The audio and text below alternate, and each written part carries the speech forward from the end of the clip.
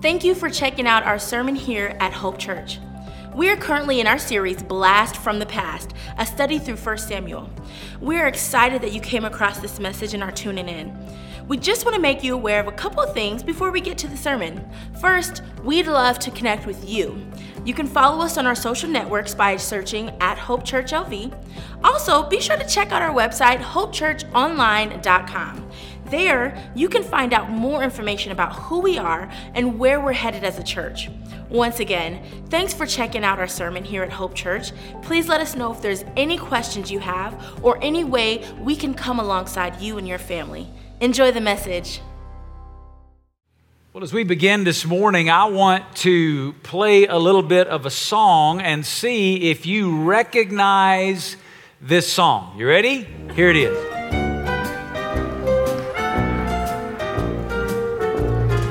You've got a friend in me. Oh, you're singing with it, right? Yeah. How many of you know that song, right? Yeah, just about everybody knows. What's that song from? Yeah, I knew all the kids would get it, right? It's from the movie Toy Story. If you are a parent or a grandparent, you know the movie Toy Story, right? That movie came out, get this is going to shock you. If I ask you this, you probably wouldn't get it. It came out in 1995. Time flies, right? In 1995, the movie Toy Story hit the streets and it became an instant success. They're saying it is arguably the greatest animated film of all time, and it was a story that was telling the story. It was portraying the powerful story of friendship. It's really what the movie Toy Story was all about. Now, ironically enough, 2 years later, in 1997, the world was introduced to a virtual platform that would forever change the way we think about friends. That's called social media. In 1997, social media hit the streets. And it's kind of ironic because 2 years after this incredible blockbuster about friendship, we get this, what is supposed to be modern technology that is going to take friendship to a whole new level.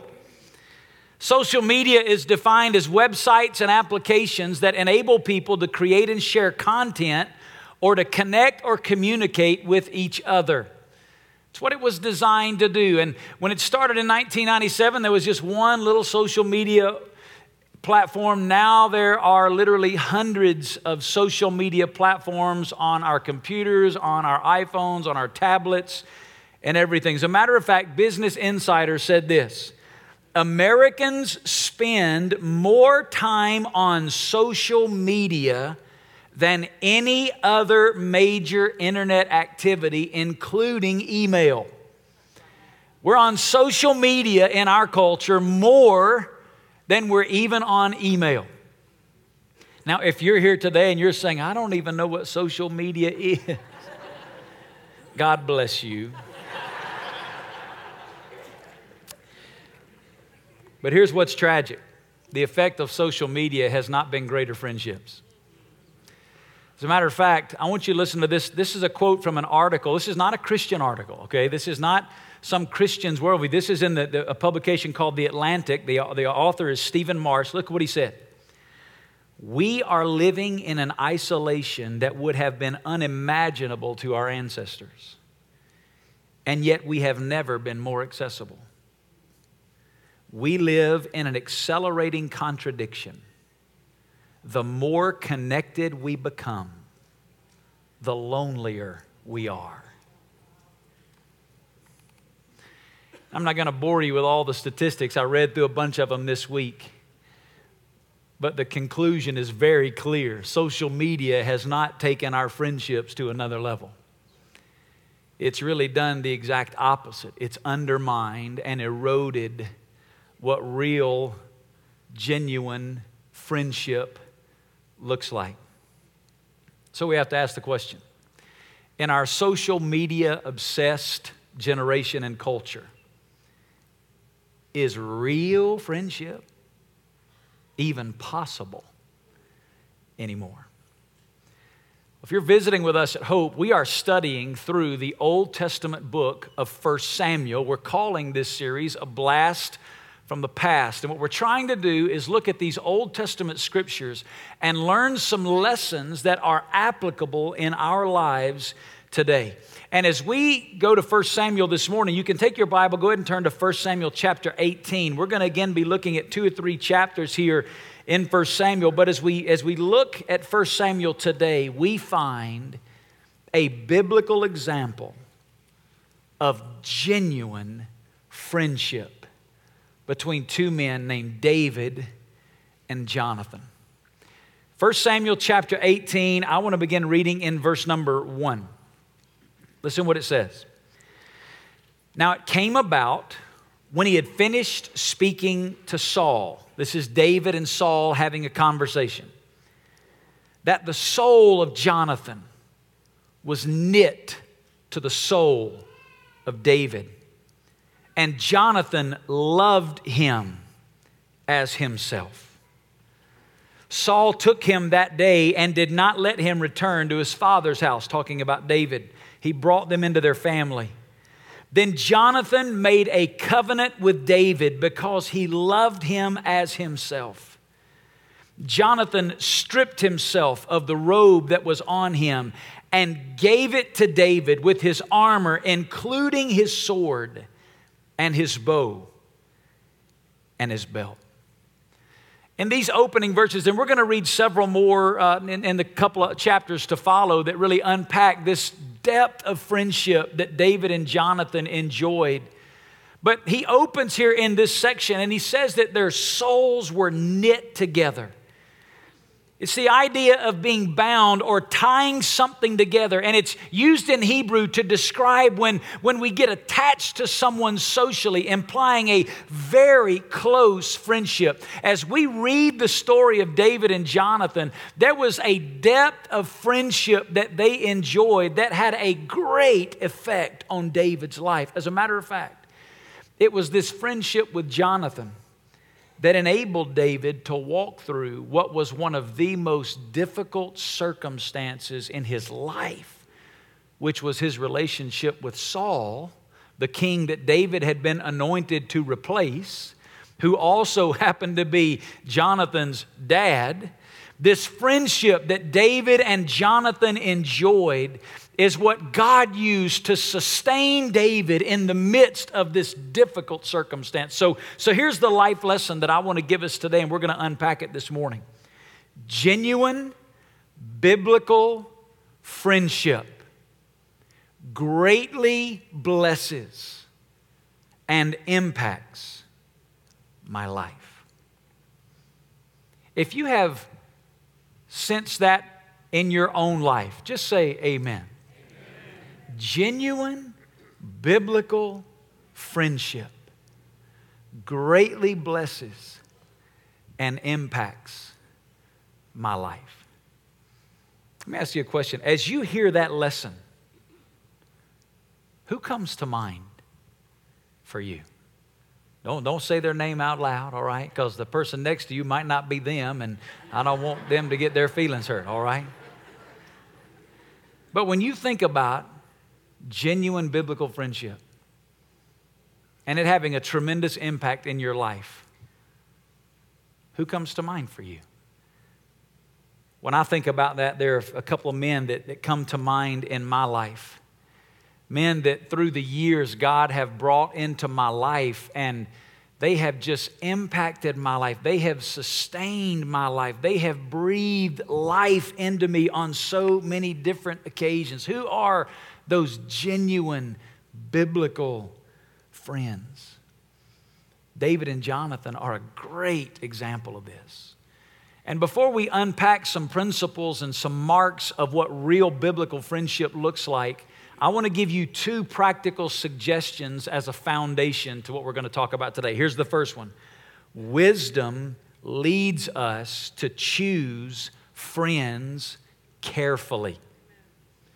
Look at what the Bible says in Proverbs on the screen. It says, he who walks with wise men will be what? Say it out loud. Wise. But the companion of fools will what? Suffer harm. He who walks with wise men will be wise, but the companion of fools will suffer harm. The word suffer harm is a Hebrew word that implies breaking, shattering. And what he's saying here is that choosing the wrong friends can lead to real brokenness in my life. Where God gave us this biblical principle of friendship to uplift and to strengthen and to encourage, when I choose the wrong friends and I allow the wrong people to have significant influence in my life, the Bible says that that's going to always lead to brokenness. It's going to always lead to pain. It's going to always lead to bad decisions. As a matter of fact, here's a reality that I've come to grips with in my own life. The relational choices I make set the environment from which decisions will be made. Let me say that to you again. The relational choices that I make set the environment from which decisions will be made. All of us are going to make decisions in our lives, but the way we make those decisions is often shaped by the people that we allow around us to speak into our lives. So wisdom demands that you and I make wise decisions in choosing our friends. Here's the second foundation. My closest friendships should be with other followers of Jesus. I'm going to let that one sink in for a minute. My closest friendships should be with other followers of Jesus. Pastor Vance, are you saying that I shouldn't have friends with people that don't, or I shouldn't be friends with people that don't know Jesus? No, that's not what I'm saying.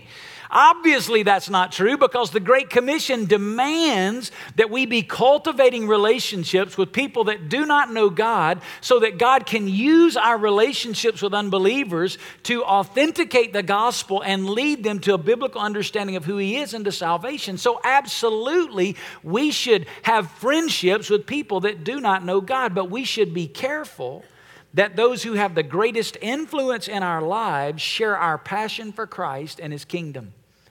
Let me show you the verse. Look at that statement again up there, and look at the verse underneath it. 2 Corinthians chapter 6, verse 14. Look what it says.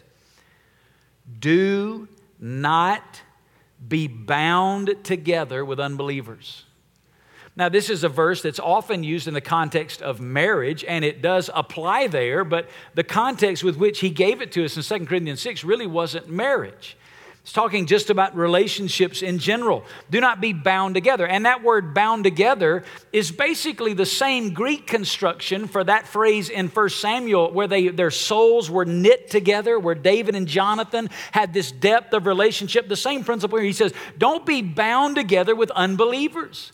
Why? For what partnership have righteousness and lawlessness, or what fellowship has light with darkness? Here's what he says. It makes no sense for you and I to allow the people that are going to have the most influence in our lives to have a completely different worldview, a completely different perspective, a completely different purpose for their lives. The people that are going to have that kind of depth of influence in our lives should always be followers of Jesus. There are friends, and then there are friends. We can have all kinds of friends in our life. I'm friends with people that have totally different worldviews. I'm friends with people of totally different religious and faith backgrounds. I'm friends with them because I want to have the opportunity through that relationship to share Jesus with them. But when you're talking about that circle that is that depth of genuine biblical friendship that we're allowing to speak into our lives, it's imperative that those closest friendships should be with other followers of Jesus. So choose them carefully and make sure that those that are closest to you are other followers of Christ. Now, with that as a foundation, let me give you 4 marks of genuine biblical friendship that we learned from David and Jonathan's relationship. And with each of these 4, I want you to ask 2 questions. Here's question number 1. Am I this kind of friend? Let's start there, right? Before we start holding this list up to our friends, let's start in the mirror. Am I this kind of friend? And then the second question is obviously about your friends. Do I have this kind of friends in my life? As I evaluate the close interpersonal relationships, those that I'm allowing, those that I would call those 2 a.m. friends. You say, what's a 2 a.m. friend? That's the person you can call at 2 o'clock in the morning and you know they're going to answer and they're going to be there. That's the kind of friendship that we're talking about here that David and Jonathan had. When you hear these characteristics, I want you to evaluate your own life. Am I this kind of friend? And are these the kinds of people that I'm allowing to speak into my life? So here's mark number 1. Love. Love. Genuine biblical friendship is defined by love. The Bible opens in verse 1 of chapter 18 and it says, Jonathan loved David as himself. He loved him. The word love here is a word that means to have great affection or care towards someone. It's the same word that Jonathan was trying to live out that the law gave us in Leviticus 19. You shall love your neighbor as yourself. This idea of loving one another is repeated 21 different times in the New Testament, describing how you and I are to relate to each other. Let me give you an example. John 13:34. Jesus said, a new commandment I give to you, that you love one another, even as I have loved you, that you also love one another. Genuine biblical friendship is rooted in love for each other. Now, even beginning with that word, we've let our culture influence and shape our understanding of the word love. The word love now often means things that the word love was never necessarily intended to mean. We've taken the word love and our culture has cheapened it into nothing more than an emotional feeling or a physical expression that comes and goes. But that is not the kind of love that the Bible is talking about here between David and Jonathan. It's not the kind of love when Jesus said that you and I are to love one another. It's not a cheap emotional feeling that I wake up with one day and then lose the next. It's not some physical affection between us. That's not what he's describing here. He's talking about something that is infinitely greater than that. And that's why in that verse in John 13, Jesus set the standard. He said, even as I have loved you. That's the way we're to love one another. Now, him telling us to love one another is a high enough standard, but when he added that phrase, it took it to another stratosphere, right? You're to love one another even as I have loved you. What does love look like in a friendship when it's rooted in the love of God, the love of Jesus for us? Well, think about some of the ways he loves us. He loves us, for example, unconditionally. You know what that means? That means that Jesus will never stop loving you no matter what. That's a good place to say amen. Anybody perfect this week?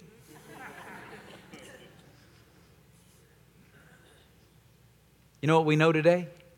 His love for you is not based on your performance of the past week. He loves you unconditionally.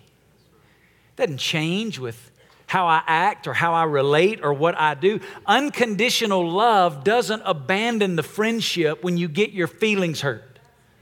Unconditional love doesn't break the fellowship when your friend's behavior doesn't meet your expectations. Unconditional love just loves.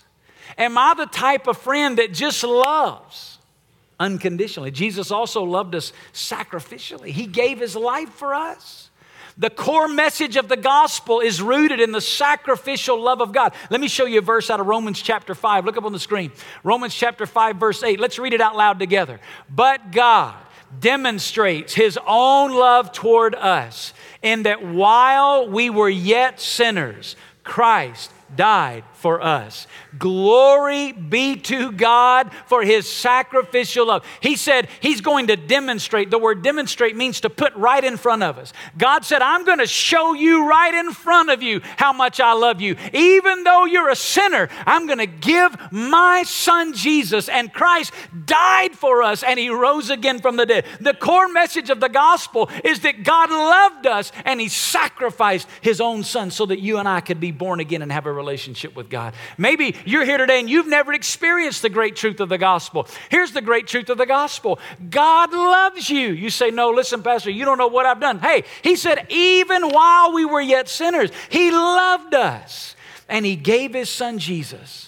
And Jesus died on a cross. He took all of your sin and my sin on himself. He was buried and he rose again, defeating death, hell, and the grave so that you and I could be forgiven of our sin and be given by grace a relationship with the God of heaven. That is the glorious good news of the gospel. If you've never experienced the gospel today, you can be born again into relationship with God. But here's what I want you to hear me say. He said, that's the same kind of love I want you to love one another with. Listen to it in John 15. This is my commandment, that you love one another just as I have loved you. Said it again. And then here's the next verse. Greater love has no one than this, that one lay down his life for his friends. Love in the context of friendship is willing to sacrifice, willing to give. Jesus loves us honestly. The Bible tells us that Jesus always spoke the truth in love. A true friend doesn't just tell me what I want to hear. A true friend will tell me what I need to hear. That's defining mark number one. Genuine biblical friendship is rooted in love. It's unconditional, it's sacrificial, it's honest. So many other characteristics we could give about it. But love. David and Jonathan had a love for each other. Second, humility. Humility. Genuine biblical friendship is characterized by humility towards one another. The defining passage on humility in the Bible is in Philippians chapter 2. Look what it says, verses 3 and 4. Do nothing from selfishness or empty conceit, but with humility of mind, regard one another as more important than yourselves. Do not merely look out for your own personal interests, but also for the interests of others. That last phrase would change most friendships. Do not look out merely for your own personal interests, but also for the interests of others. That verse, although it had not been written when David and Jonathan lived, it could have been written describing their relationship. Other than Jesus, I don't know of another example in Scripture of greater humility than Jonathan. I mean that. Next to Jesus, I can't think of another example in Scripture of humility that's greater than what Jonathan did. As a matter of fact, Charles Swindoll, he writes it this way. He said, what a friend Jonathan was. No pettiness, no envy, no jealousy.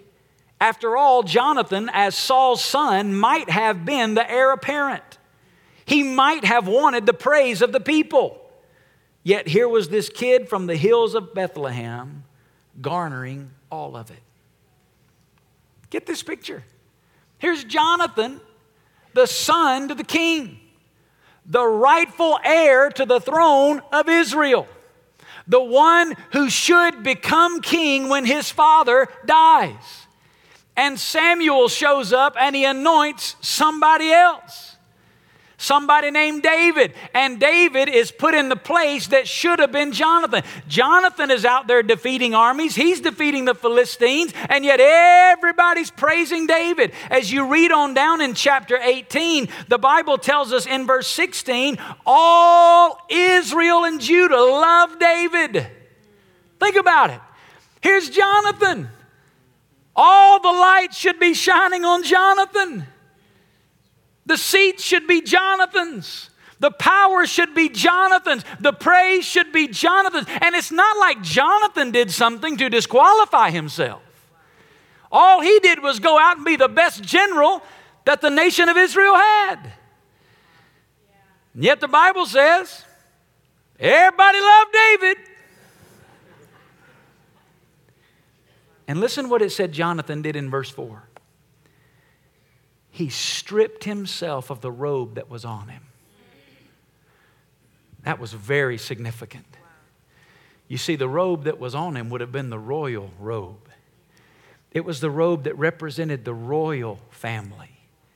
It was the robe that identified him as the next king of Israel. And the Bible says Jonathan took it off himself.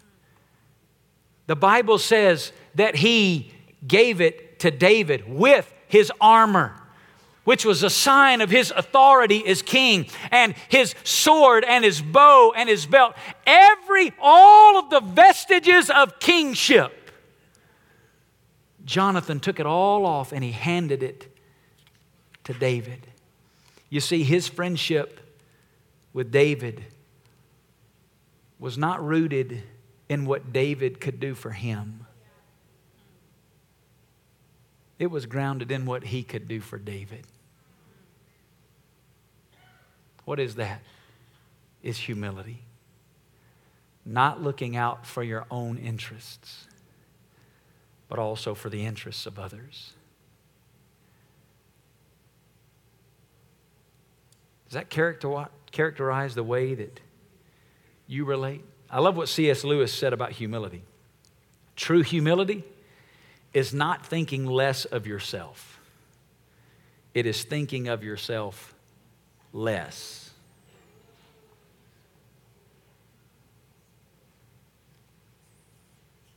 Jonathan epitomized that. He could have fought it, but instead of fighting it, he became David's best friend. He not only became David's best friend, he became the one that encouraged David all the way through the transition of him becoming king. He stood beside David and he did everything to celebrate David as king. Humility. I'll give you a third mark. Loyalty. Loyalty.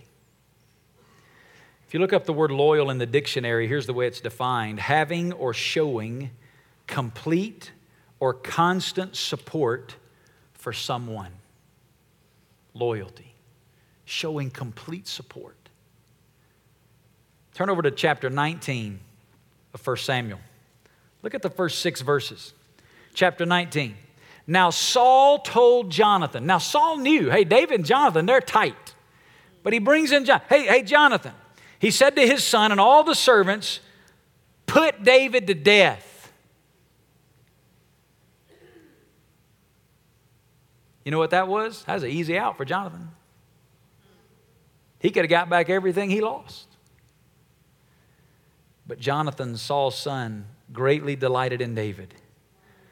So Jonathan told David, saying, Saul, my father, is seeking to put you to death. Now, therefore, please be on guard in the morning and stay in a secret place and hide yourself. I will go out and stand beside my father in the field where you are, and I will speak with my father about you. If I find out anything, then I will tell you. Look at verse 4. Then Jonathan spoke well of David to Saul his father, and said to him, do not let the king sin against his servant David, since he has not sinned against you, and since his deeds have been very beneficial to you. For he took his life in his hand and struck the Philistine. And the Lord brought a great deliverance for all Israel. You saw it and rejoiced. Why then will you sin against innocent blood by putting David to death without a cause? You see, genuine biblical friends stand with you regardless of how difficult the circumstances in your life become. You've heard the saying, fair weather friend. Jonathan was no fair weather friend.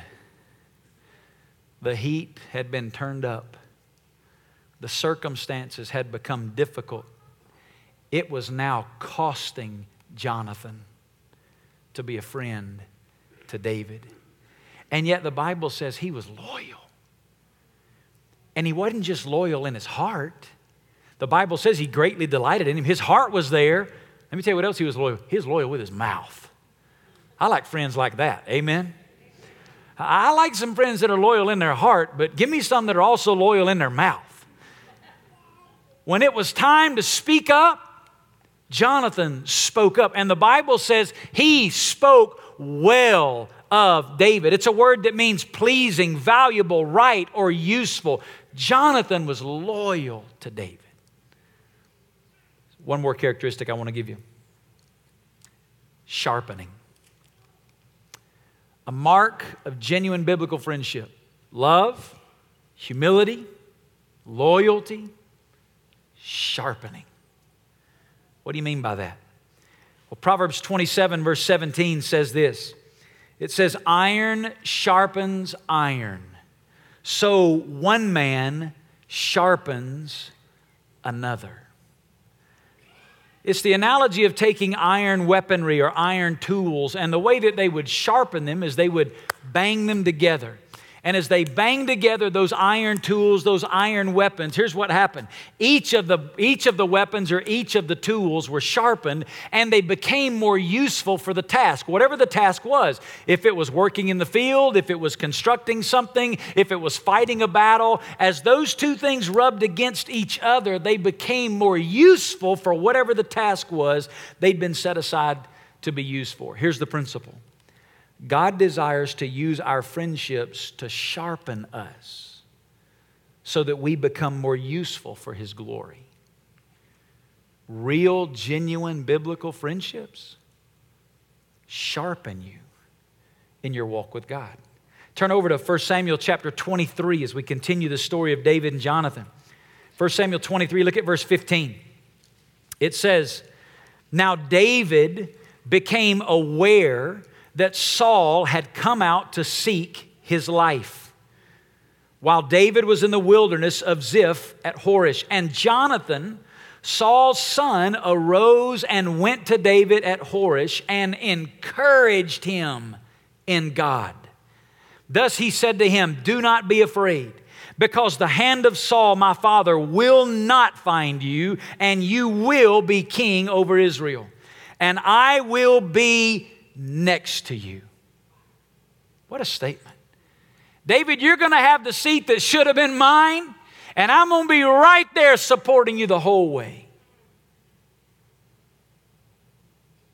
And Saul, my father, knows that also. Verse 18, so the two of them made a covenant before the Lord, and David stayed at Horish while Jonathan went to his house. Their relationship sharpened each other. Let me give you a couple of examples. There's many, many, many things we could say about this, but let me give you two examples specifically from their relationship of how they sharpened each other. You can sharpen another friend by, first of all, encouraging them. Encouraging one another. The Bible says that Jonathan encouraged him in God. It's an interesting Hebrew construction. That word encouraged is a word that literally means to make strong. That's why some translations say that Jonathan strengthened his hand in the Lord. He came alongside him and he breathed life. He encouraged him. How do we encourage one another as brothers and sisters in Christ? How do we encourage one another as friends in a way that sharpens us? Well, I want to give you some examples, a couple of them right out of these verses. Number one, we do it with the promises of God. You know what Jonathan did? Here was David. David had heard Saul was out to get him. David's a little bit shaken by that. David thinks, man, this may not turn out good. The circumstances, I know I've been anointed, but the circumstances don't look good. I'm on the top. I'm number one on the most wanted list in the nation of Israel. The king is sending everybody out to execute me. And Jonathan shows up and he says, David, do you not remember what God said? God said, you're going to be king. So let me tell you what that means, David. You're going to be king. Because God said it. You can trust in the promises of God. Sometimes as a friend, you need to speak into a brother or a sister's life, that close friend. You need to speak to them the promises of God and remind them that God is who He said He is, and God will do what He said He was going to do. This Friday, I got a call from a friend. He's walking through a difficult situation in his life, and he was really discouraged. And I'm just listening on the phone, 15, 20 minutes. I'm not talking. I'm just listening to him as he's just pouring out this situation on the phone. And while he's talking, in my spirit, I'm saying, Lord, where's a promise from your word? And God led me to a promise that I could, and when he finished pouring it all out, I said, man, listen, I want you to know I'm with you. We are standing with you as you walk through this. But let me remind you what God's word says. And I read him this promise from God. And I can't explain what happened on the phone, but he stopped right on the phone. He said, Vance, for weeks, I have just been discouraged. And I'm not a person that gets discouraged, but for weeks, I've just been discouraged and I've been down and this has been eating me alive. And he said, just hearing that promise for the first time in weeks, I'm encouraged that God is going to use this for his glory. As a friend, you can speak into somebody else's life the promises of God. And those promises can bring encouragement. Another thing you can do to encourage is you can just be present. You can just be there. The Bible says Jonathan said to him, hey, you will be king and I'll be next to you. David, you're not going to go through this by yourself. I'm with you. I've been in some difficult spots in my life, and I know some of you have too. You know what's funny about that? I don't remember much of what people said to me during those difficult times. But you know what I'll never forget? Who was there. I don't often remember what they said. But then you go back and you trace through the most difficult circumstances and moments and darkest valleys of your life. Let me tell you what you'll never forget. You may never remember what they said, but you'll never forget who was there. Jonathan said to David, David, it's going to get tough, but you're going to be king. That's what God said. And no matter what you go through to get there, when you get there, I'm still going to be right here beside you. Third way that we can encourage, it's not necessarily found in these verses, but we learn it from the New Testament, is we can pray.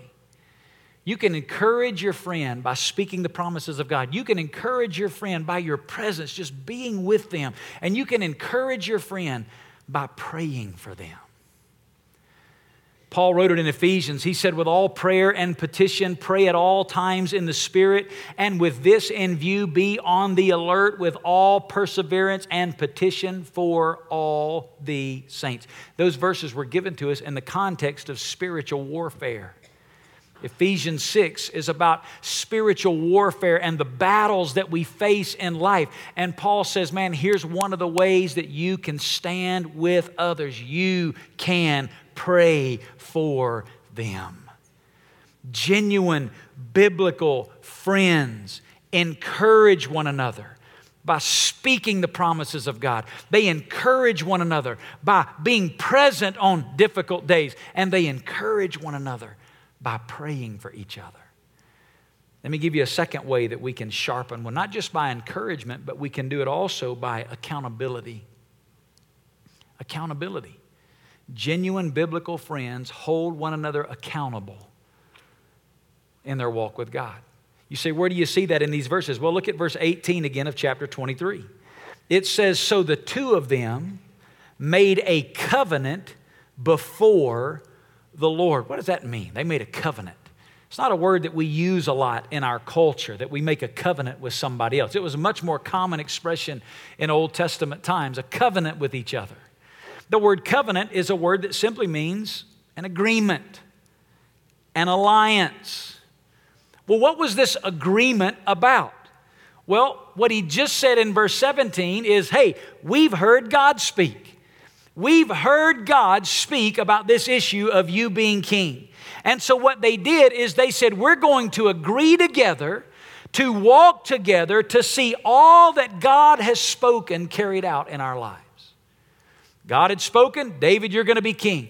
Jonathan reminded David, David, you're going to be king. It's what God said. And so they made a covenant together. They agreed together, we're in this together. And we're going to walk together in such a way that everything God has spoken about our lives is going to happen, because we're going to walk together and make sure that it happens. What would we call that today? Here's what we'd call that today: accountability. There's some things that God's Word has said about each of us and the lives that we're to live and the way that we're to carry ourselves. And here's what genuine biblical friends do. They come together and say, you know what? You're not going to deal with this on your own. I'm going to help hold you accountable. You're going to help hold me accountable. And we're going to walk together so that we can see together that everything God has said about us in His Word is going to come to fruition, because we're going to do this together. Let me show it to you the way the writer of Ecclesiastes writes it. Listen to this. 2 are better than 1, because they have a good return for their labor. For if either of them falls, the one will lift up his companion. But get this. Woe! Woe to the one who falls when there is not another to lift him up.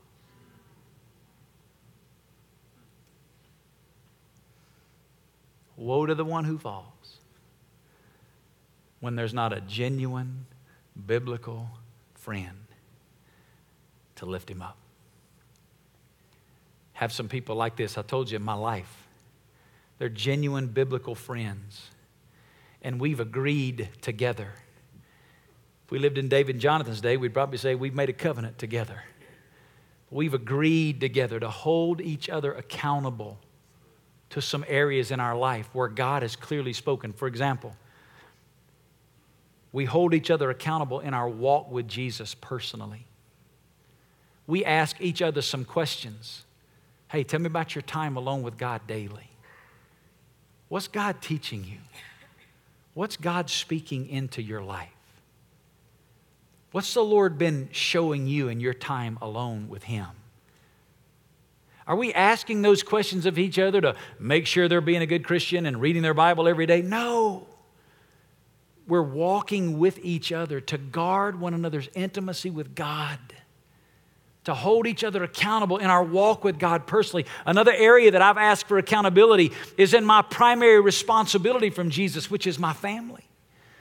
I've asked a couple of men that hold me accountable. They ask me questions about my relationship with my wife and my relationship with my children and how I'm spending time in those areas. Why? Because God has spoken in His Word about my primary responsibility, and I know that on my own I can fail. So I've brought some people in with me to walk with me and hold me accountable as a husband and a father, so that when I do stumble, somebody's there to lift me up. Another area where I've asked for some accountability is in my witness for Jesus, the mission. Am I sharing in God's mission locally and globally? I have some accountability in my life about how I'm engaging in God's mission. Why would I do that? You're the pastor of the church. Why do you need Because woe to the one who, when he falls, there's not another to lift him up.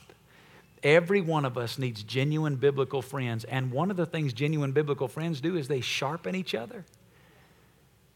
And one of the ways we do that is by accountability with one another. So let's go back where we started. Am I this kind of friend? Am I loving, unconditional, sacrificial, honest? Am I humble? Am I in that relationship for what's in it for me or what's in it for them? Am I loyal, not just with my heart, but with my mouth? Is my relationship with them sharpening them in their walk with God? Am I that kind of friend? And then are the people that I'm allowing closest into my life, is that the kind of friends that they are? Well, here's the lesson. genuine biblical friendship greatly blesses and impacts our life.